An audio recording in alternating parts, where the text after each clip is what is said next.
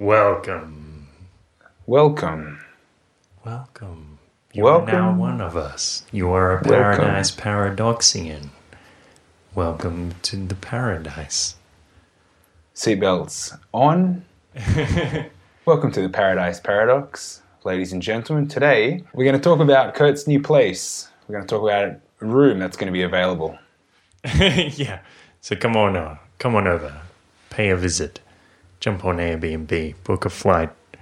Come on over to Guadalajara. We're going to talk about, what people do when they travel, how sometimes they get a little crazy when they travel because they don't know how to behave in different countries, how it affects their cultural lens that they have. Yeah, sometimes perception can be a little bit skewed. Most of us spend maybe the first 20 years of our life, in the same town, in the same country, same cities. And then you leave and you see a whole new world. And sometimes the grass isn't the same color, but it doesn't mean you shouldn't freak out. A whole new world. A whole new astounding point of view. It doesn't matter where you go or who you know. Let me share this whole new world with you. So we briefly chat about, some in depth. We'll go through some cultural shock, some adventures that we've been through. Yep. And we try and encourage you guys to go on a few adventures as well. Yeah. That's pretty much it. Yeah. I mean, this is your life. This is our life experiences. Traveling, meeting some new people, seeing some new sights. This is sometimes the best experience and education that life's got to offer. Yeah, that's right. Yeah, nothing like breaking yourself out of your box, giving yourself some new challenges. Cool. So head on over to theparadiseparadox.com. You can look through our old episodes on there, or they're new to you, so there's still new content, seemingly. All our new episodes. Yeah. All 51 of them. 51, 52, counting. You can look through all of our backlog there. We've got a lot of great content on there. Jump on Facebook. You press like on Facebook if you feel like it. Hover over the like button and press get notifications so you always stay informed, in touch, connected to the paradox, connected to the docs. And jump on over to YouTube. You subscribe on YouTube. Press like on YouTube. Jump on over to iTunes. Leave a review there. Subscribe on iTunes. Jump on over to Pocket Cast and subscribe on there too. And then you can head on over to donate.theparadiseparadox.com. So we've put a lot of work into these episodes. We do everything we can to make them more interesting, more high quality, good for you, entertaining for you, the listener, the watcher, the divine seer, the bright shining light of beaming spirit that is our listenership. The observer that makes us real. You make me. We wouldn't be here if you weren't watching. So we do appreciate it when you go over to donate.theparadiseparadox.com and give us a little tip. Suggest a donation, $1 per episode that you like. Throw us a little Bitcoin, altcoin, or PayPal tip there. And jump on over. You're seeing on the paradiseparadox.com. It's got a shop Amazon link at the top, so you can follow it through. And that just means everything you buy on Amazon will get a little commission. So if you feel like window shopping on Amazon, just head on over, press that shop Amazon link on the paradiseparadox.com, and that'll really help us out. So we appreciate that. And let's get into it. That's about it. Enjoy the show.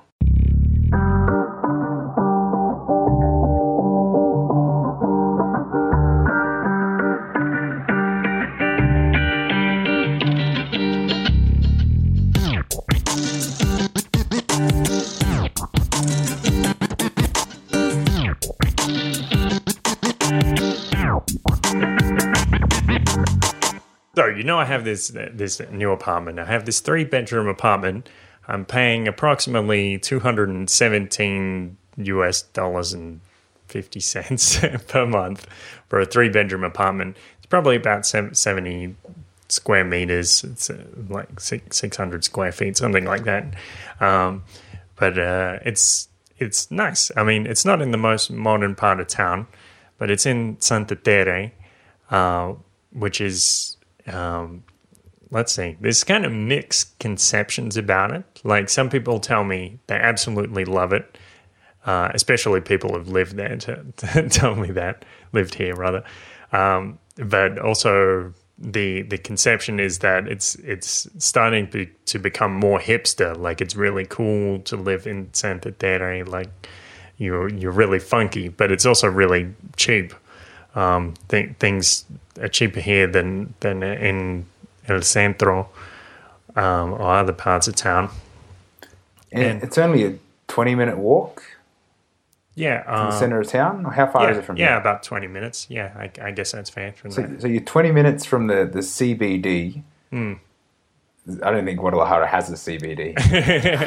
Everywhere is the center of business in Guadalajara. Yeah, it's pretty meshed, really, isn't it? It's a weird city, but it does look pretty hipster cruising around here. Yeah, I use that term loosely because I don't really know what hipster is. Mexican style, but a lot of coffee shops, like hidden little pockets, artworks everywhere. It's funky, a lot of funk. But in which one? Well, I mean, it's like okay, cruising coming from an Australian, like suburb point of view. You come here and it's like everything's a little unkept. It's like everything's the grass is overrun, buildings Pavement's broken, roads are like just potholes everywhere. I've even seen like a gravel patch of road, like like one of these back streets. It's like you don't know what you're gonna find, but it's left to its own. It's like it's falling apart. Everything's got paint coming off it, and there's buildings falling over a little bit. I think they should put that up on a billboard. Santa Tere, you don't know what you're going to find. Well, they're all. Are you going to find high class furniture stores? Are you going to find a lad selling drugs in the park? You never know. Well, that's the thing. It's got everything. That's why it's so wonderful. Yeah, a little bit of everything.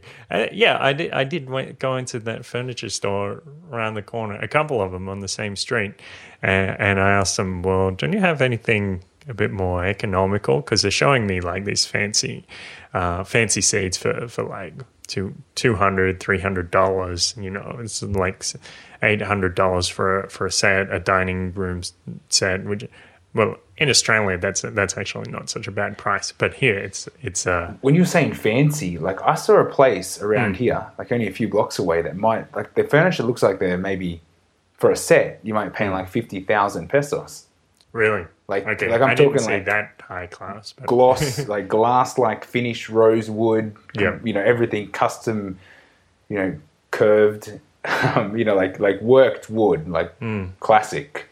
I'm not sure where. I'm sure it's only a few blocks from here because okay. I cruised past it and thought I have to go check out. I like that old stuff. Yeah, well. Yeah, I went into these two places and I was like, no, I'm kind of looking for just like a basic chair. That's all I want. And I saw the admin chair that was sitting there. Like the girl was sitting there doing admin, and I was like, well, I need something more like that. And she's like, oh, we sell those, but it was still like $100. And I was like, nah, no. I picked something up for like 16, and a nice cheap office chair that Aaron is sitting on over there. And it's quite comfortable. I've been here for hours. Yeah, it's a nice seat. 250 pesos. You can't go wrong. $16. Yeah, it's pretty good. $16. Yeah. We're jumping through time now. It's actually 2 days later, but I found another place where I can buy an office chair even cheaper for like $13. It's like the identical office chair, but I guess I found the place that actually makes them, and they're nice quality, good. You know, it seems like they'll probably last 5 or 10 years with the quality.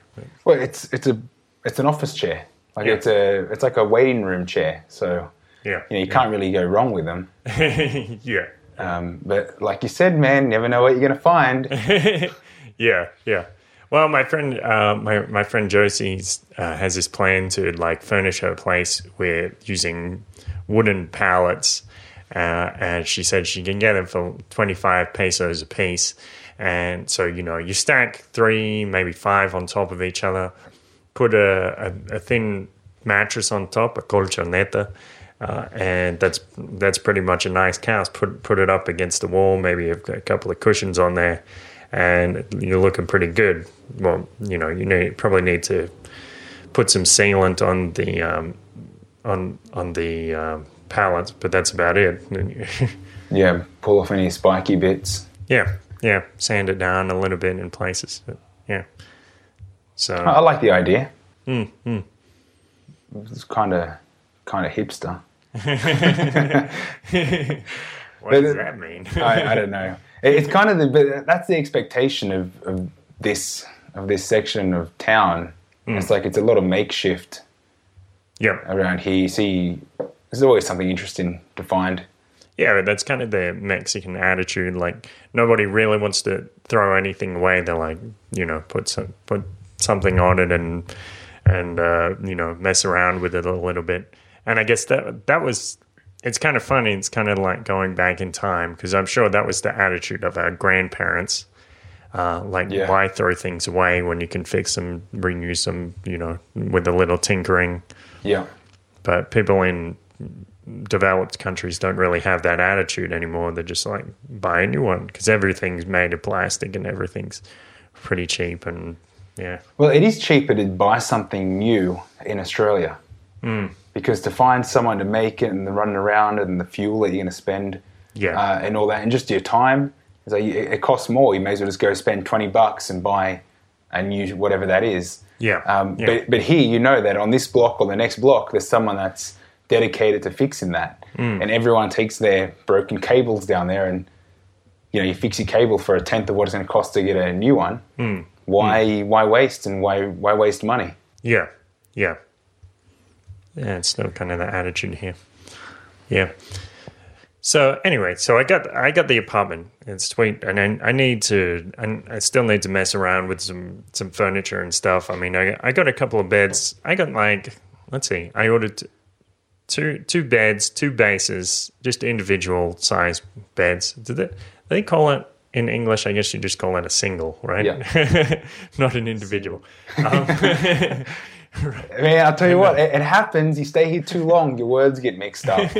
Yeah, I don't know. I don't even know what you call a matrimonial size bed in English. You don't call it a marriage size. No, it's a double. Okay, all right, fair enough. Okay. So anyway, a couple of individual single size bases, single size mattresses, and a bedroom set. That's, I guess you just call it a bedroom set. Like two bedside tables, this bureau or dresser with 3 drawers and a cabinet there and a mirror. And all that cost me, I think, about 500 Australian dollars or 400 American dollars, something like that. 7,000 pesos. Yeah, pretty nice deal. You can furnish an apartment pretty cheaply here. So, yeah, the idea is I furnished a place, make it look nice. I just need to make a couple of modifications, and then I can dump it on. No, not dump it. I can put it. You can place it delicately on Airbnb, and there I can. I charge foreigners like somewhere between $10 and $20 a night, and of course for the area, if you live here, that's expensive, but for them. Coming in, looking for a place, maybe just for a few nights, for a few weeks, a month or so. It's very convenient for them, and it's kind of weird how that works because I'm acting as a middleman, but the reason it works is because they don't have the time and the ability, maybe the language ability to come down, negotiate, furnish an apartment, and stay here for a week. Yeah. So everybody wins in this interaction, except for the hotels. The hotels lose out on the business, and the business goes somewhere cheaper. Yeah. Well, I think the business for hotels is going to. I mean, there's always going to be business for hotels, but it's going to. It's going to change. They're going to change their market because for people, it already has. I think. Yeah. People that want to travel, they want to meet other people, like local people. They're going to look at Airbnb, like somebody that wants their own space and time. Yeah. And they're going to go to a hotel because they don't want to see people. Yeah. It's like a different customer. Yeah, that's right. It's totally different customer base. Yeah. But the perception of $12 a night seems really cheap. Yeah. But then you said, here, not. but then you told me it was like 180. What? 180 pesos? You're crazy. No one's going to pay that. 180. It's like Mexican mind or what do you? Gringo mind. Yeah. It's like it's the same thing. The perception just twists you up. Yeah. Well, yeah, like you're saying, it's a different market. Like if you come into Guadalajara and you go to a hotel, I guess there's no way you're staying in Santa Tere. I don't think there's any hotels in Santa Tere. There might be some sneaky bed and breakfast or something, but a hostel here or there that doesn't advertise a lot. But yeah, I mean it's a great place. It's like this microcosm of Guadalajara, everything concentrated. But if you get 10 blocks to the north, then you're in like Providencia or like the business district, and you're probably paying something like 2,500 pesos. A night. Yeah, but that's hotel. Yeah, but I mean it's so close. Like it's literally a couple dollars in a taxi. Yep. Yeah, it's funny how that works. Yeah, but you need to know the city. You need to have a network of people to let you in on how to live cheap. Otherwise, you just live the tourist way, and you book your hotel before you land, and you get an airport taxi from the airport to your hotel, and you end up paying easy 10 times more than what's necessary, with no real extra, transport comfort. It's the same taxi. And, I wouldn't say you're any safer. Like, the taxis aren't any more secure. Is that the word? Or the confidence that nothing's going to happen. It's all the same network. Yeah. So now I'm confused whether I'm using Spanish words or English words. Secure. I think, what like trustworthy. No, trustworthy taxis. Okay, I see what you mean. Yeah, like I knew it sounded wrong. It's like secure taxi. Like you're not going to fall out. It doesn't sound right. Yeah, I think you were talking about maybe if the taxi driver's going to kidnap you or something. Yeah, well, people are worried about that. Yeah. Like people are really worried. I mean, here on the news out of Mexico, I was like, you can't even trust the airport cab. My mum's worried about that. She's like, don't take the airport cabs. Don't take the metro. Don't take buses. Don't talk to anybody. It's like you need to call a family member to go pick you up. It's like, just let me. I'll be safe. I'll be okay. But this is what I'm saying. Like even my mum, that's Mexican, is as terrified as any gringo tourist that's been watching Fox or CNN. She's been ossified. Sure has. Yeah. Unlucky. Yeah, but that's like I guess it's in some cases that's like some kind of backwards rationalization. Like, I mean, yeah, what I'm saying is, like, when you leave a country for good, you want to convince yourself that you made the right decision, like, and try to put all the positive aspects out of your mind and maybe amplify the negative aspects. But I mean, I'm sure in the, let's see, your mother must have left Mexico about 30, 40, close to 40 years ago? No, it was 31 years ago. Yeah, right. Okay. And I'm sure Mexico has changed a lot in that time, like so much. It's like a cultural disjointment. Disjunction. something. It's like, okay, you leave it's like when you leave your hometown, and I guess a lot of people can probably relate to this. You leave your hometown, you go somewhere else, or you leave the country, and you come back 30 years later, and nothing's the same. But then you don't feel at home when you get back to your hometown again. Yeah. But then this place that you've been living at or working at for the last 30 years, you've never called that home. It's like, I think Sydney has that feel. Like, you never feel like Sydney's your home. Right. I mean, I don't know, living the last few years in Sydney. Well, I've only lived a year in Mexico, so going back a year, living the last handful of years in Sydney, you never feel like Sydney's your home. That's how I felt. Like, I always felt like Newcastle's home. How did you feel with Melbourne? Did it feel homey? Yeah, absolutely. Melbourne's a great place. No, I have no problem calling Melbourne home. Cool. Yeah, but now I'm like, I don't really have a home, or that's how I felt when I left Australia, and it was, staying here in Guadalajara, and then I went to Colombia. But now I guess I have set myself up here. Well, this place feels pretty homey. Yeah. Like, still half empty. Yeah, I mean, like heading over to Kurt's place, it's like, I feel like you live here now. It's like like it's only 10 blocks from where you were living before, so it's not really a big deal. Yeah, yeah. But, this is kind of like Kurt's place. Yeah. Welcome to Kurt's place. Yeah. But how do you feel? Okay, so you're gonna put this room up on Airbnb. You're gonna charge about $12 US. Yeah. And like, we're talking about the expectations and perceptions of maybe someone that's coming in and walking around the town, like walking around these streets, is going to be interesting for them. Yeah. I mean, we've normalized to it now. Yeah.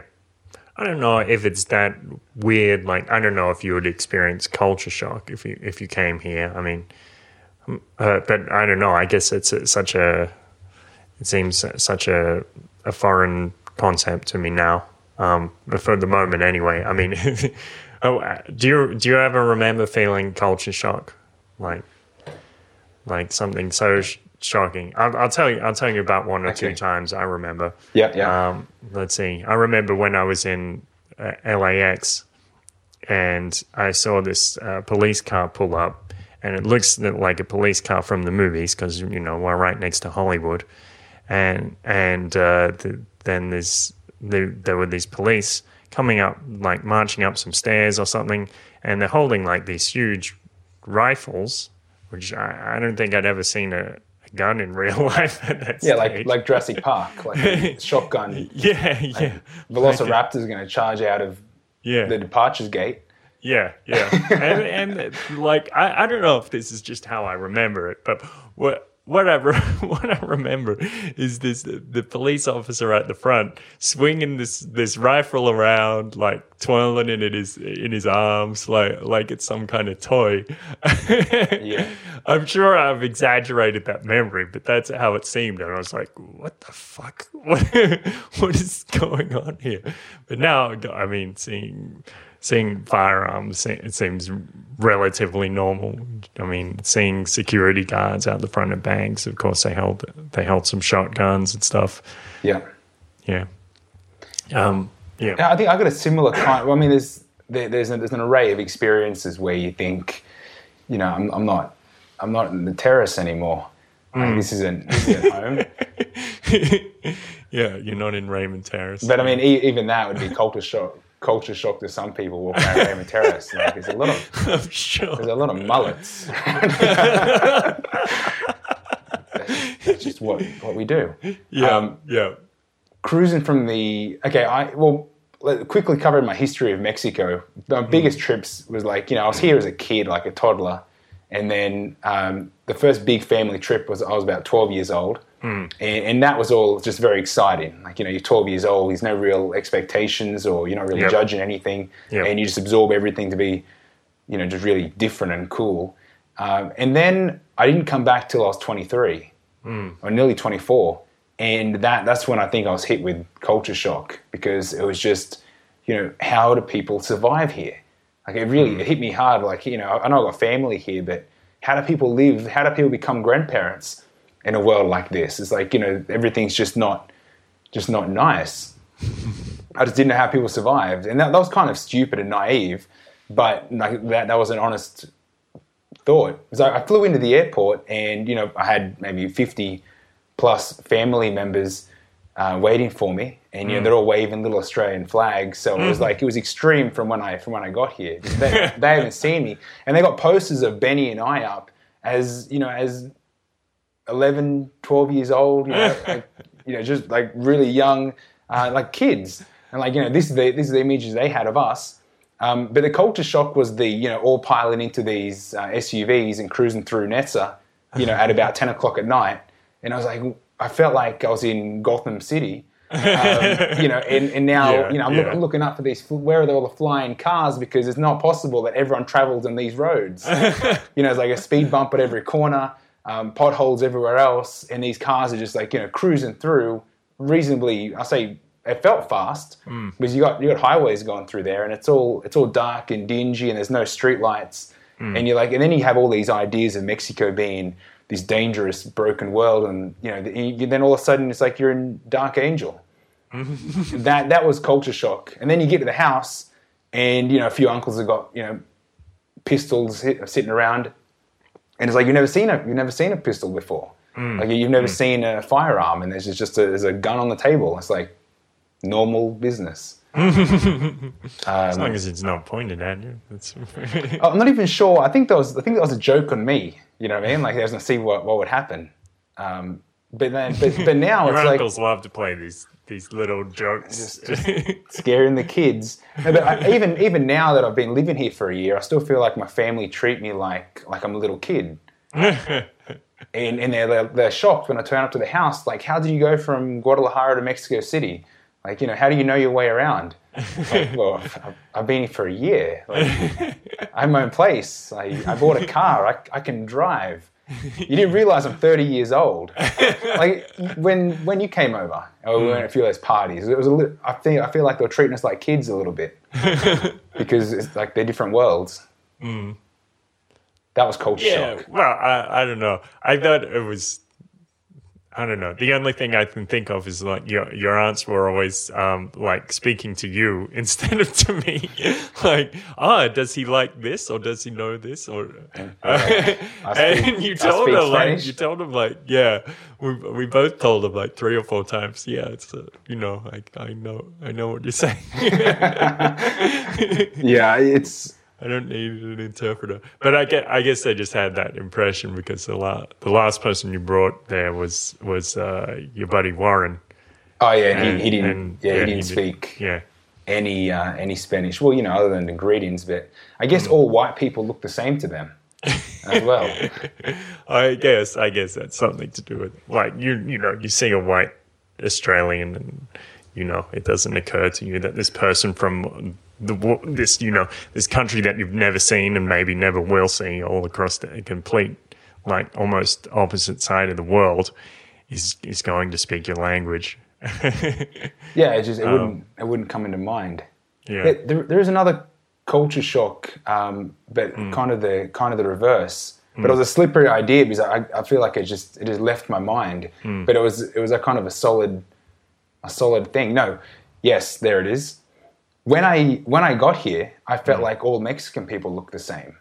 I felt like I was programmed. It's like, okay, for example, when you get on the bus and it's like, take a photo from the front of the bus looking down the aisle. It's like, I'm on a bus full of Mexican people. It's like, that's what it is. But now that I've been here for a while, I feel like I could measure the differences in my perception over okay, now I can see the emotions that these people have. I can see who's happy and who's sad, who's angry. Where before it was just, whoa, it's a bus full of Mexican people. That's like kind of like a different kind of culture shock. Where it was like, let's say if we go to Japan. Yeah, it's like a whole different type of people. Yes, where Australia is very multicultural and we see all different types of people. Yeah, many different races, and then we just kind of accustomed to it. But then you come to a place where they don't have that diversity, and it was that can be a little bit of a shock. Yeah, it's true. Yeah. Did you experience that? Let's see. Yeah, I'm trying to think. I mean, it would be like my first time in Colombia. But no, let's see. I mean, in Colombia, I guess it's a bit different because there are a lot of people from Africa. Oh, sorry, people from African descent, costeños. So there is this bit of diversity, and I guess there's, yeah, I don't know. I guess Colombia probably does have more European influence than Mexico to some extent. So maybe I didn't notice it as much. Yeah. I think that the difference is being able to read people. I couldn't read people. I couldn't tell if someone was if someone was upset with me, or they were offering me something, or there was a good nature about it. I just thought everyone was at me, and I couldn't tell. where now it's like, you know, you got it covered. It's like there was at least 6 months of adjusting. Where I couldn't tell. And I think that's what I think scares tourists when they go traveling somewhere and there's people selling to them or offering them or trying to help them or whatever. And they just don't know what's happening. It's like, are you trying to sell me something? Are you going to rob me? Are you legitimately, you know, going to give me a hand? Directions or are you as lost as I am? Like, or, you know, are you showing me around just because you want a tip or yeah. You know. I mean, I'm not saying I have got it down 100%. I'll still get caught sometimes. It's also, the most confusing is with women, because they're like, even though I understand Spanish pretty well, like I can understand what you're saying literally, but then reading between the lines is another thing. And there's just all these subtle cultural cues, like when a girl says to you, you know what? I'll call you. What does that mean? Like you have to like put it in the entire context and take it apart piece by piece and then analyze, and then you're like, oh yeah, she's gonna call me, or no, she's not gonna call me. You don't know which it is until you've made that mistake like 10 or 20 times. Well, okay, this is funny because that's hard enough. You know, in your own hometown, your own people, your own language. Like after a while, I just thought, fuck it, I'm not even gonna like if this girl isn't jumping up and down wanting to see me, then I'm just gonna not think about it. Well, at least that way, you know, you're not gonna have your expectations crushed. Because I can say even speaking with Joanna, I'm sometimes I don't know what's going on. Like, do that. Okay, let's start again. I'm gonna do this, and this, and I'll see you at 8. Or you know, like I need to clarify again exactly what's happening. It's like, so does that mean you're gonna leave at 8:30, or you're gonna be there waiting for me early? It's like, I just don't know. And I don't think it's a language thing. I think it's like it's a Latin women, like a Latin chick thing.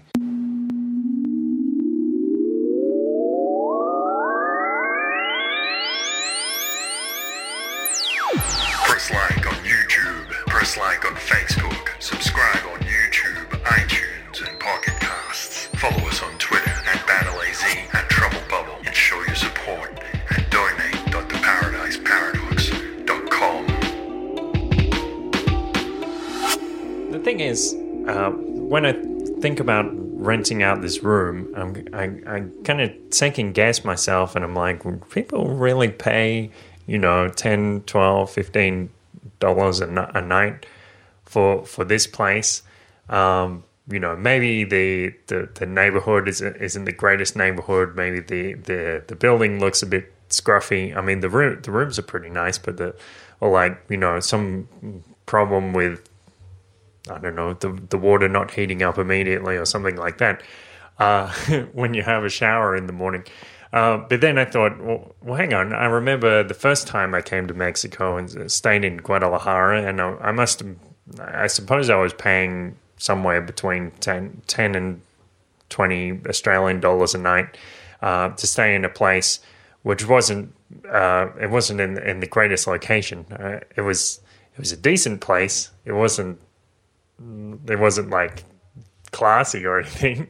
And I did have those, I came in and I had those problems, and the building did look a bit scruffy, and the place did look a little bit, worn, and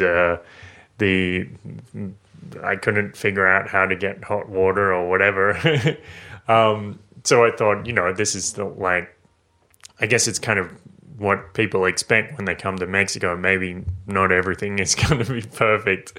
And I didn't even think, when I got there, I didn't think, I'm not getting what I paid for or something like that. I just thought, it's perfectly normal. You did think it was normal? Yeah, I mean, I obviously didn't think, this is the greatest place I've ever stayed in. I didn't think that. Yeah. But I did think, this is decent for the price I'm paying. I'm paying for economical accommodation, and that's what I'm receiving, and that's fine. Yeah. But I do understand what you mean when you say you second guess yourself, because I mean, even when I walked in this apartment building, it's like, whoa, what a big, funny apartment building. It's like every apartment's a different color. It's like a big jailhouse primary school.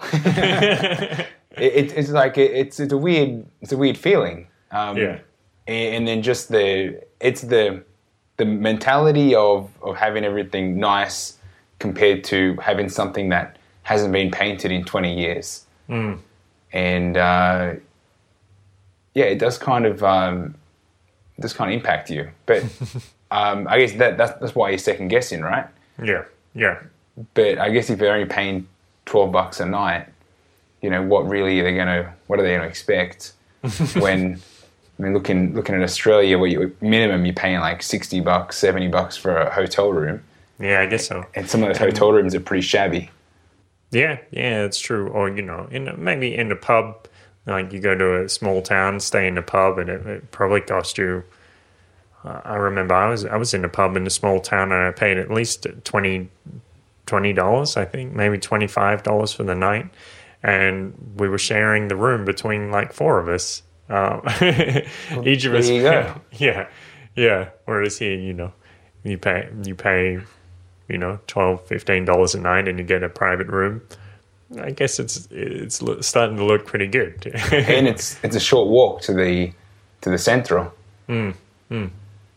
That's a positive. It's a plus. I mean, there's a lot around here as well. I think if people wanted to experience like cultural suburban Guadalajara, you're in the prime position. Yeah, exactly. Yeah, so it is like I'm sure that's a selling point for a lot of people, because a lot of people don't want to, like, imagine if you come into Guadalajara and stay at what's that hotel, the Rio? The Rio, RIU. Yeah. Imagine if you go and stay there, and you're staying on the 20th story or something, and you're actually completely removed from the city. I mean, you may as well be in the Hilton in New York or something, or Vegas. Yeah, you're a different world. Yeah.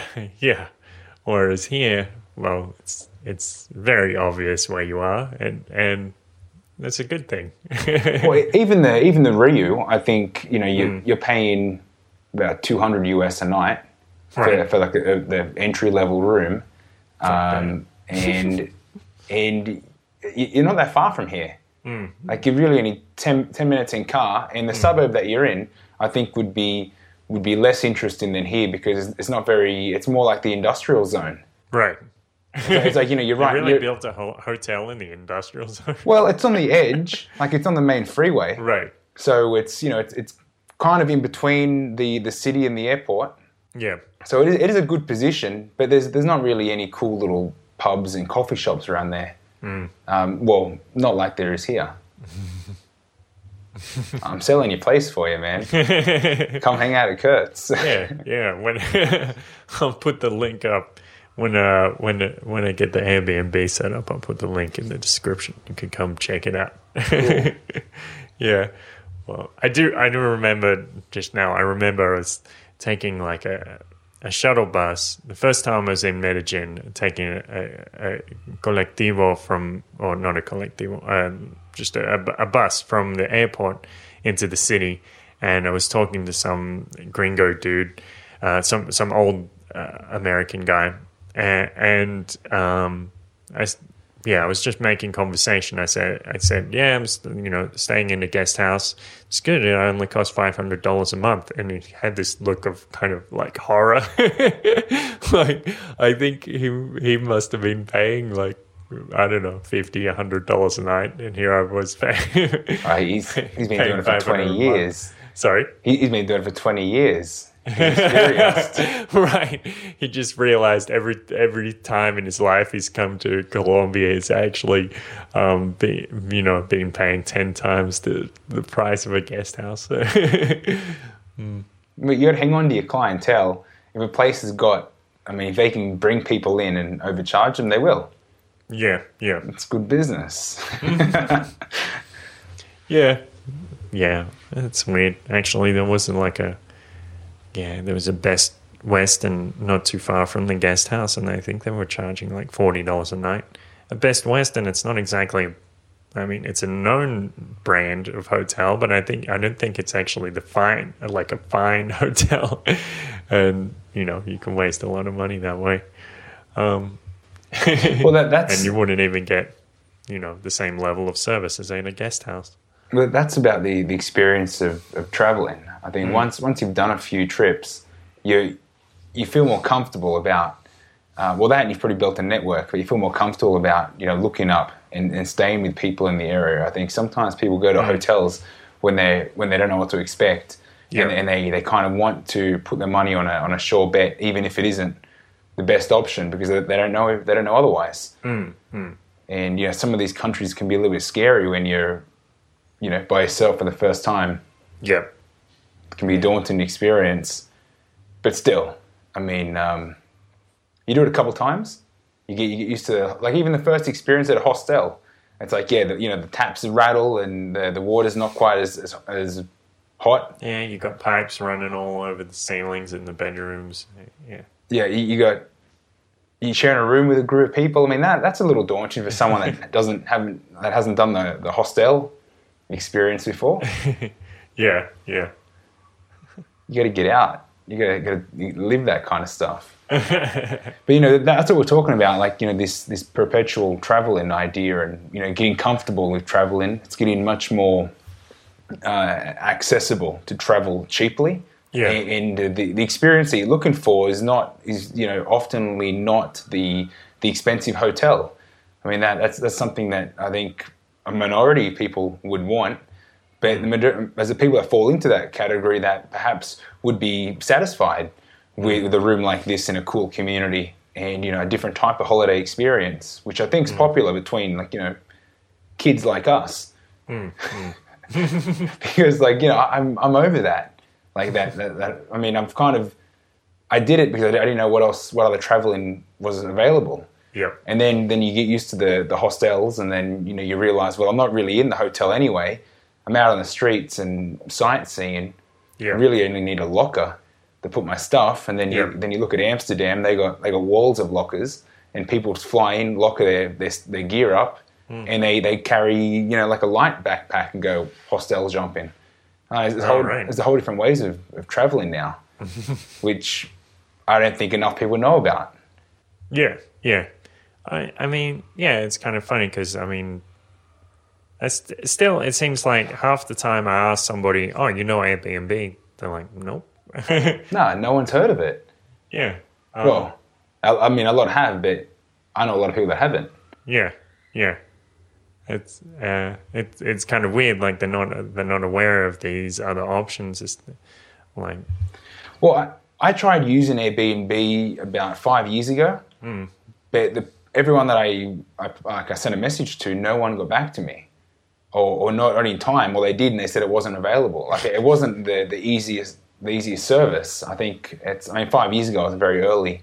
Yeah. Early in this sharing economy game. Yeah. I think now there's a lot more people that are willing to have that spare room on. and have someone crash, maybe a couple times a month. Yeah. Like, I don't know how much flow they're going to get through, but it's definitely growing. Like, you've used it successfully? Yeah, of course. Yeah. So I used it. Let's see. I used it when the first time I came to Mexico, when I was staying here in Guadalajara, staying in Mexico City. Then when I arrived here again in Guadalajara, I booked a room for a couple of months, which unfortunately I didn't have the best experience. But actually, even though Airbnb were kind of slow about following it up, they fixed me right up, and because the internet wasn't working at this place, and it would stop working for weeks at a time. And I'd specifically said to the host beforehand, I need internet for my job, and she's like, "Oh, I'll be fine." It wasn't fine. Anyway, Airbnb fixed me up, and they gave me more of a refund than I was expecting, and they gave me a discount card as well and stuff. It's pretty good. Cool. Yeah. So a good customer service, that's important. Yeah. So they know what they're doing. Yeah. But this this model you got here, you're hoping to have 2 rooms on Airbnb? Yeah, I think so. Yeah. Excellent. Yeah. Nice. It's a nice way to make some money. Yeah. So I think it'll work out pretty well, considering I pay like this $220 a month for rent, and then I pay for the services as well. That's like another $100 or so. Then, in best case scenario, I'm getting someone in here that's paying, say, 2 people paying more than $300 a month, and they, I'd make bank, and I'd show them around the community, help them out, maybe give them some basic Spanish lessons if that's what they need, and everybody wins. That's if you have the rooms booked out like full time. Yeah. If it probably won't happen that way, but saying if best case scenario would be getting $600 a month,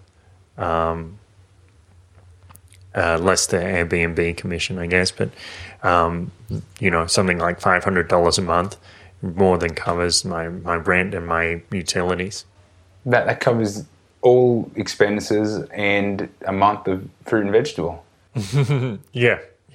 All right, cool. So the motto is to go explore the world, find a city that you like, get a friend's network, so you feel comfortable and you can call on favors when needed. Rent yourself a 3-bedroom apartment, and then get some furniture in there, and then rent out the 2 rooms so that your living expenses are pretty much nullified. Yeah. And if you can get free dinner, excellent. Yeah. That's a good move, man. Yeah. So, how does it feel to be living for free? You've got to manifest this future. Well, I didn't. How does it feel? It feels liberating. I was thinking as well, I could put the whole apartment on Airbnb. I was having a look at the prices in this area. People had a couple of full apartments for like $50, $70 a night. So if I wanted to go, say I take a trip to Puerto Vallarta, or I wait for somebody to book it, and hey. They book it for 3 nights, and I say, okay, Trip's on you. holiday time. Take off to Manzanillo or something. Yeah, perfect. Yeah. That is a really good idea. Mm-hmm. Cool. All right, so now I'm thinking this is what you should help people set this up. I could, why not? If I come back here, I'll do the same thing. Yeah. Most people, I guess most people don't think about it, because the key advantage that I'm seeing here is that not only have you got, you've got extra cash coming in, so you got your expenses cut, but it could mean you could work less. Like, you work hourly basis, Yeah. part-time, you could work less and have so much more free time for activities. Yeah. That's right. And also, if someone cool comes through, I'll be like, hey, can I interview you for the Paradise Paradox? There's a lot of cool people traveling. Yeah. Yeah, of course. Well, that's making friends. It's increasing your network. Yeah. And then, they crash at yours, you crash at theirs. And you've got this community of traveling cool people that are opening each other's minds, sharing ideas, traveling the world. Yep. Things are changing. So just in the break, I went out and grabbed a drink of water, and I noticed your house has a system. In the bathroom, you need to use the right tap, and in the kitchen, it's the left tap. Yeah. And the right tap, if you turn on the right tap, water starts spilling out of the tap instead of out of the faucet. Oh, cool. I never got that far in the level. I just figured it didn't work, so I'll turn it off again and then open the other one. But there could be water out. I don't know. I didn't notice. There will be. Trust me. Yikes. Yeah. Well, there you have it. Yeah. Well, yeah. So a lot of people like to travel. Some people don't really like to travel. I think traveling is important because you experience other cultures and you see these things that maybe you would never expect, different ways of doing things. Like, this is a bit of an odd example, but first time I was in Colombia, I was in the kitchen with a young lady, and she was about to use a lime, and it was a bit tough. So obviously she dropped it to the floor and started rolling it back and forth, applying some pressure with her shoe. Of course. Of course, which is softens up the lime, makes it easier to use. I would have never thought of that in a million years, to drop it to the floor and start rolling it. Hit the floor, it's ruined. Yeah. Except it's not, because you're not going to use the rind anyway. It's a lime. You're just going to use the juice. So of course it's completely fine, and perfectly hygienic. So that was your lesson of the day. That was my freak out of the day. What the fuck are you doing with that lime? What's wrong with you? Yeah, so this is what I think. I think traveling's super important too. It's like the education, and you might not learn anything exactly directly. I mean, the lime's very useful. Now you know what to do when you get a tough lime. Yep.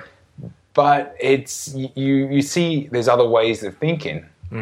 And you create different pathways in your mind, or you just open yourself up to think, maybe there's other ways of doing everything.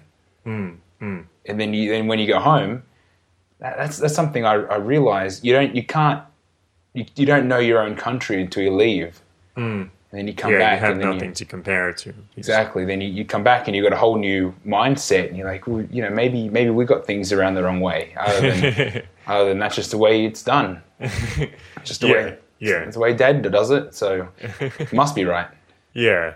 It's all those little assumptions which they're really there, but they're really invisible until you have something to compare it to. And yeah. So how old were you when you left? Like when you started traveling, like by yourself? Well, it was only a few years ago. It was like 2011, I guess, 2010. Yeah. 2008 for me. And we're kind of the same age, so I think it was late. I think I started traveling a bit later in my life. Yeah. And if I traveled by myself earlier, I think, what's happened. But I think it's beneficial to travel, because when I was cruising through Germany, I ran into I was traveling by myself, and I some other you're at a pub drinking, and I met up with some girls that told me they were like 18 and 20 when really they were just 16, And I didn't know the difference. It was like they acted like they're a lot older, but obviously, being in Europe, you can travel. There's a lot more cultural diversity. You can meet a whole very strange people, and they seemed a lot older than I thought, just because I was very young in my experience in traveling. So looking at their lives, I would say it's important to travel. I mean, it's maybe not when you're 16, but these girls are a little crazy. But it was cool. It was cool, and having that change in perception allowed me to see, I got to get out. Now that I know I got to get out, I got to get out more. And 16-year-old girls. Well, this is okay. This is a little funny story. They, we're out, we're drinking and we're partying and whatever, and they're like, "You should come to a class tomorrow. You should come by one of my classes." And I assume they're at university. Of course. And, I jump on the boyfriend's bike in the morning and we cruise to the school. And I'm like, my German's not really that good, but I'm pretty sure that says high school. And then she just gave me that cheeky smile and said, "Hey, show and tell, look who I found." And here I am at a high school. It's creepy, man. She literally brought you along for show and tell. She left me in the student study. But I mean, I didn't know my way around, and I only had a push bike. But you got to travel, man. It was a cool trip. Yeah, well, I think a lot of the time in German high schools, they teach you until you're 18. It's like 18, even 19, I think. You might start university when you're 20. And yeah, also I think they have I've heard they have a different attitude there. Like I remember I met this exchange student in Australia from Germany, and she came over and she told me that one day she didn't go to school. She went to the beach or went to the movies or whatever, and when she came back to school, they were like, where were you? You need this and this, and they were so freaked out. And she was like, "I don't get it. What's the big deal? Like, if I don't want to go to school, that's my responsibility. Like, why are you treating me like a child?" She was like 16. Yeah. But that's the whole different cultural assumption. Like in Australia and the US, you need to go to school. You are mandated to go to school. But in Germany, it's up to you. It's your own brain. If you want to learn, then come. And everyone, this is the interesting thing. Everyone seems smarter. Of course, because I wasn't making those decisions when I was 16. I was just, I was following the process. Yeah. The industrial, manufacturing line, production line. I was, one machine to the next. Educational industrial complex. You can call it that. But to be 16 and to have that empowerment to make those decisions would make me very different. I'm sure of that. Yeah. I only came across this realization that I'm in control of myself 2 years ago. I was still asking permission. Am I allowed to leave Australia and go overseas? And is there a limitation of what I can do? Is there prerequisites before I tackle certain activities? Like, no, do whatever you want within reason. And then that comes into moral compass and all that. If you're a well-rounded person, well, then there's nothing holding you back other than yourself. Yeah. So, well, that's these kind of people. I think this is something that especially Australians do. When they go to other countries, they're like, nobody knows me. I'm a foreigner. I can just do stupid stuff, and nobody can stop me. And I remember I met this dude in a bar who's telling me, "Oh, it's great. I went to I don't know, it could have been the Eastern Bloc and the Czech Republic or something, and he was swimming in the public fountain, skinny dipping or just wearing his undies. Yeah. And, having a great time. Probably nearly got arrested a few times. Or another story I heard was that these lads went to Japan and they passed by this bar and it said, "No foreigners, Japanese only." And they're like, "Oh, really? No foreigners, Japanese only. You think you're so fancy." So they grabbed the fire extinguisher off the wall and sprayed it all over the door, all around, wasting the entire extinguisher, and just walked off like, that happens every week. Yeah. And, I wonder why they don't want foreigners. I wonder why they don't want fucking Australians in there. Yeah. When my first trip to Cancun I was dragged along by a crew of 40 guys, and it was like, let's go to spring break. Seems like a good idea, and being slightly unconscious, of course. Spring break, let's go do that. Sure. We met a group of girls that as soon as they found out that we're from Newcastle, Australia, they just didn't want to talk to us anymore. Where were they from? I think they were from like Florida, like US, like US uni girls, college chicks. What? And they said, "Oh, Newcastle boys have a reputation." I was almost proud, like, yeah, Newcastle, like, we're out to destroy shit. Newcastle has a reputation. Newcastle. No. I mean, you got to face nobody it. can even pin it on a map. How are you going to? These girls knew, and all right. And I mean, you have to. You sure they weren't thinking of Geordies like in Newcastle in the UK? I can't say. Okay. But but we made a whole joke out of it. But the thing is, like, the people, well, firstly, Newcastle does produce a lot of douchebags that they're going to go do a lot of dumb shit all over the world. So it didn't surprise me that people go, "Well, Newcastle, oh, we've heard about Newcastle." But then it could have been some other Newcastle. It doesn't matter. The point is, young dudes leave their country. I guess the two Newcastles probably have quite a similar reputation, come to think of it. Yeah, we're probably not that different, really. Yeah. Okay, so... But, I mean, that doesn't change the fact that people leave their country and just want to go wild. There's like a certain freedom that enters their soul, and then they just turn into these reckless demons of trying to experience as much recklessness as they can while they're away from any, parental or primary school head teacher, principal, role model that's going to, get them in trouble. So they feel like, I can do whatever I want. Yeah. And this is the thing about the nanny state in Australia. Like, I was reading this article about the stupid helmet law that they have in Australia. If you're riding a bicycle, you have to wear a helmet.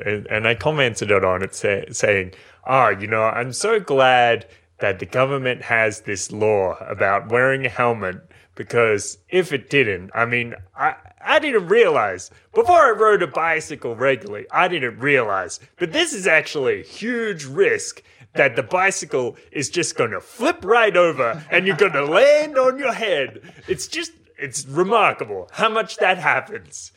So thank you, Australian government, for protecting me from my own ignorance of the flipping over and hitting my head or landing on my cranium problem that happens so often. Especially if you've got a big head. Like, those people don't have a chance.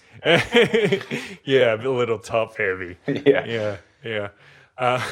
Well, I mean, they tried bringing in a similar system to what we have here. The Mi Bici, like My Bicycle, which is like a bicycle share program where you rent a bicycle from the government for a day or for half an hour or something like that. You sign up for a membership and you've got a bike basically on every suburb street corner that you can just jump on, jump off. But in Australia, they have them. Yeah. And they put these helmets there, and they last about a week until you got a group of drunken idiots that walk past and all flog a helmet.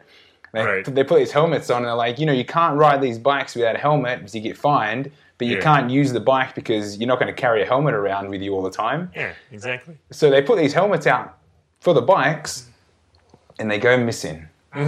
So like the system doesn't Well, quite... in Melbourne, it wasn't even like they introduced these bike system, and they didn't provide any helmets for months, and they're just like, bicycles right there, go ahead, and either you use them and you run the risk of getting fined, or you don't use them because you don't have a helmet, and then they brought in like $5 helmets from 7-Eleven, which I think are probably, I've heard they're so bad quality that they're more of a risk to wear them. Yeah. So, but then what sort of, I'm thinking the other side, what sort of policeman or policewoman would be standing there watching from afar in their patrol vehicle, waiting for a innocent, person to jump on this bike and then to follow them and go, $220 fine for not wearing a helmet. Well, that's like, I'm so used to I'm a bit more used to liberty now that I live in Mexico. I think if I go back to Australia, I would probably do like the reverse traveling dickhead, where I would take, I would jump on a bicycle in Australia and say like, I don't care. Fuck your laws. I'm just going to ride it. And I think that's actually probably what people should do in Australia, because it's a ridiculous law. Because here they've should disobey it at every single opportunity. Yeah, the people need to stand up for themselves. But here in Mexico, they've got the same helmet laws. They do? Yeah, but transit cops, I'm assuming, unless you're doing something really, really dumb, they can't. Well, firstly, I don't think they can be bothered. Yeah. And then dealing with you and like, you're not going to show them your ID. Mm-hmm. It's like, it's just going to be a pain in the ass dealing with this kid that doesn't want to give you his name up or his ID, and he's probably got the money to pay for the fine anyway. And what are you going to do? Stick the fine to his bike? It's like confiscate his bike. It's what a waste of time. My bike anyway. Yeah. And in the municipality of Guadalajara. And that goes for the same as motorbikes. Yeah. Right. Like, you're supposed to wear a motorbike helmet, but hardly anyone does. And the majority of motorbike helmets, those little top hats, they're not going to save you hat. Yeah, they're not going to save your jaw and everything from a motorbike car accident. But just don't have an accident in the first place.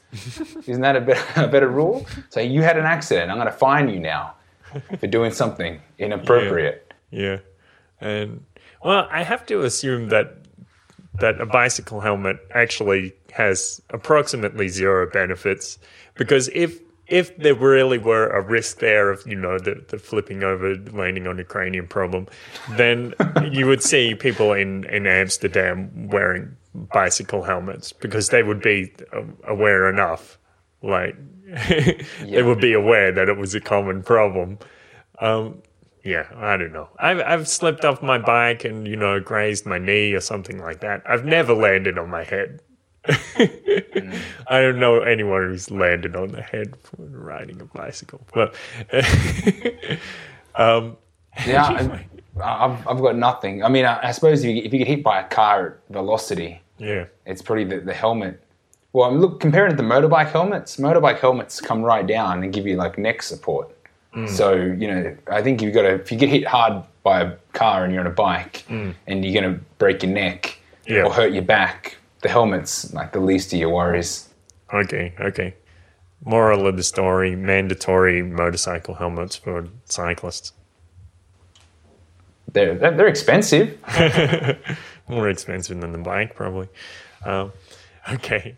So the point is, I don't know. We go so far off track. The point is, we're talking about cool. the Australian nanny state and how it's producing these reckless shoot from the hip hooligans because they're so restrained by laws. It's like college students in the US, 18 years old, never had a drop of responsibility, and of course, what do? They go crazy in these throw down a liter of vodka because I can, and I can do it faster than you. date rape or whatever the hell they do, and suddenly let loose on the world, and that's what Australians are like when they go traveling a lot of the time. So it's embarrassing, isn't it? Yeah. I mean, I'm kind of undercover here in Mexico. Nobody really knows that I'm not Mexican. I cruise around, got my sunnies on, usually a hat backwards. Nobody expects me to be anything else but just a Mexican. And then you see these gringos walking around, and like it's like they're talking loud on purpose. They want to try everything. They want to do everything. They want to let everyone know they're here because we're in safe Guadalajara. I don't know. Is that true? Do you feel like when you see other gringos out partying, how does that affect you? I cross this to the other side of the street. No, I do. But well, I don't know. It doesn't. There's not that many people from the United States around, but they're nice enough. I guess I'm thinking of my experience in Cancun. Yeah, a few months back. Right, and it's just like that's a different ball game than in Guadalajara. Yeah, true. Like, no, I don't think dickheads come to Guadalajara. It's not like, hey, this is a flashy, stupid town. It's a bit more humble and relaxed. I guess when you go to Puerto Vallarta, you need to give me a report of what it's like there. I wouldn't go back to Cancun again because of the tourists. It's too hard to stay comfortable and cool. It's like you just have this. They grind my gears. Yeah. This is why I'm building a base camp out in the countryside. All right. Just get away from Far people. away from all of the people. people that are wound up by rules and constrained by regulation. Like, I think country people seem more chilled out, relaxed. They've been doing whatever they want to do for so long now, they don't want to do anything. Just let me chill. Yeah. Cool. Okay. So what was our point here? I think the point was traveling is cool. Traveling is getting a lot cheaper. Use AirBNB, and if you find any other sites, actually let us know. There might be other interesting sites for traveling that we don't even know about. BlaBlaCar and stuff like that you can use for road trips. It's kind of cool. Yeah. This series of like sharing those resources you need to travel is getting it accessible so that everyone can do it, which is necessary because it's the best education you're ever going to get.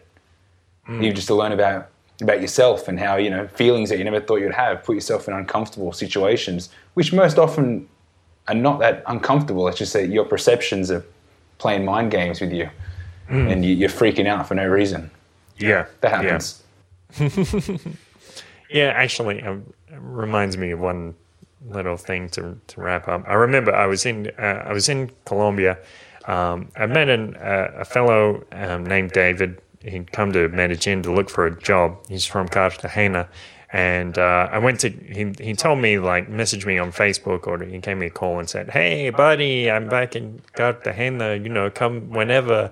It's easy to find. You just need to go to the Isle of Peru. And I was like, okay, great. So I booked a flight for a couple of days, and 3 days in Cartagena. And he told me that it was easy to find. So, of course, I naturally trusted him because I'm naive like that. I got off the plane and I'm walking through the airport and I'm like, well, it's easy to find. I just have to ask someone. And I found this tour guide, and it's like, so here's what you need to do.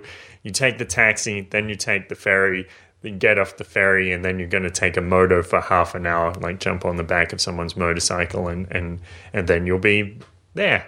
And it was like, easy to find. Thanks, David. And I get there, and then I realize, okay, I'm actually at the Playa Blanca, which it is on the Isle of Peru, but it's not where my friend lives.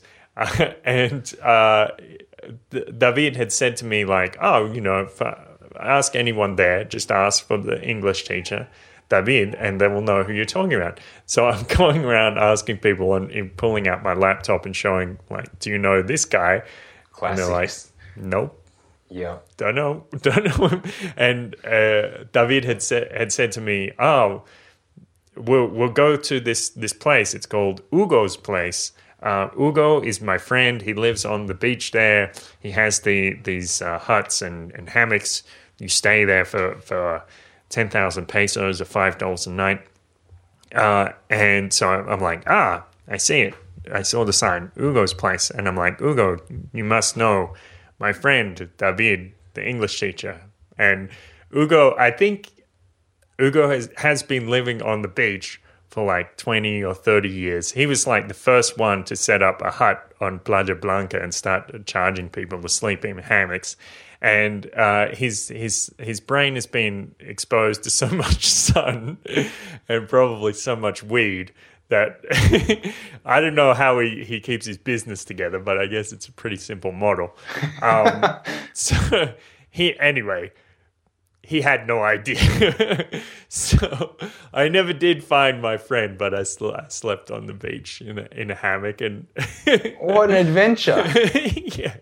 So the point was like riding on the back of a moto, and I'm grabbing onto this guy's shoulders and holding onto the handle on the back, and I'm like, holy shit, like 2, 3, 4, 5 years ago, I couldn't even imagine that I would be be here doing this, and not even being worried about it, just not knowing how I was going to get back off the island or anything.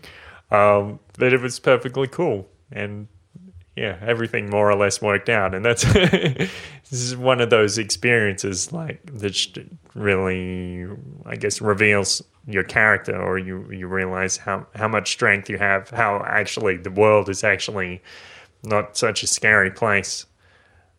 And that's my final thought. That's perfect. Cool. Great. So jump on the paradiseparadox.com. You can have a look through our old episodes there. We've got a lot of great content, interesting stuff, crazy ideas for open-minded people. And you can press the Shop Amazon link there. So if you're going to buy something, buy it through that link, and it just means we receive a little commission. We do appreciate it when you help us out with the Paradise Paradox by supporting the show that way. What's something they can buy? Some books or something? Well, let's see. What was I looking at recently? Maybe The 4-Hour Work Week by Timothy Ferriss. That's a good one. Book. It might enable your traveling lifestyle.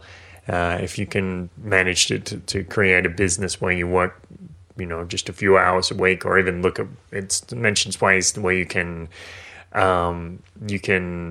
start working from home, and then maybe without telling your boss, you actually just leave the country and go live in China for a year.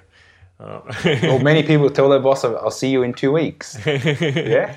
And they don't come back, or a month. We got friends that have done that. Yeah. So any books on perpetual traveling or bugging out? That's cool too.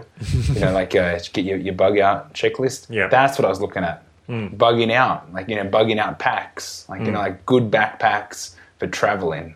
I only want a little one because my backpack's shot. But yeah, there's a lot of cool travel stuff on Amazon. So go window shopping. Yeah, you might buy something. The movie Into the Wild. This is a pretty cool movie. Do you know that one? It rings a bell, but go on. It's about a guy who he has rich parents, and they give him some money when he finishes college, but he decides to give it all away to charity and start living as a drifter and working in different jobs, and he has this dream to go to Alaska, but it's a bit tragic but very interesting. Oh, gives you I know the one. Gives you an idea like what it can mean when you, well, for one thing, when you decide how you want to live your own life, and for another thing, how stability maybe isn't all that important. He was a young dude, wasn't he? Yeah, it's based on a true story. Excellent, that's definitely watch that movie. Yeah, great movie. Cool. So head on over to donate.theparadiseparadox.com, and you can give us a tip there. We're graciously holding out our tip cup, so drop a few dollars, suggest a donation, $1 per episode that you like. So just show us a little love, show us your support. It does mean a lot to us because it means we know that somebody out there is listening and watching and enjoying what we're saying, and it's significant in our hearts and our wallets. So thanks so much for all those donations there. Mm-hmm. And what else? Yeah, head on over to Facebook. Facebook and share our episodes, share content they put up, anything. Yeah, so jump on over to Facebook, press like on Facebook, hover over the like button, press get notifications, hug your pet dog because it needs some love. You might want to wash him first, though. If he's like my dog, he stinks. Wash your dog, kids. Wash your dog. Aaron's tip of the day. Wash your dog. It's nice. The dog up, yeah. It's good bonding experience for your dog and owner. Washing the dog, because then they shake all the water off, and that's you got to be dressed for it. All right, and go on over to YouTube. Press dislike on YouTube. Press subscribe. Definitely press subscribe. You must do it. It's a moral imperative. And subscribe on iTunes. Subscribe on podcasts. Give us a review on iTunes. And good ratings are good. Yeah. Give us a good rating. Great. If you enjoyed. Yeah. Or leave a comment if you didn't. Yeah. Ask a question. So head on over to Twitter. I'm at Trouble Bubble. You can catch me on at BattleAZ. Great. And that's just about it. Have a good one, guys. All right. Remember to head on over to theparadiseparadox.com/53, theparadiseparadox.com/53, just to get the show notes, all the crazy, delicious, interesting, and nutritious devices, interesting links, internet conceptuality that we have on there. See you next time, guys.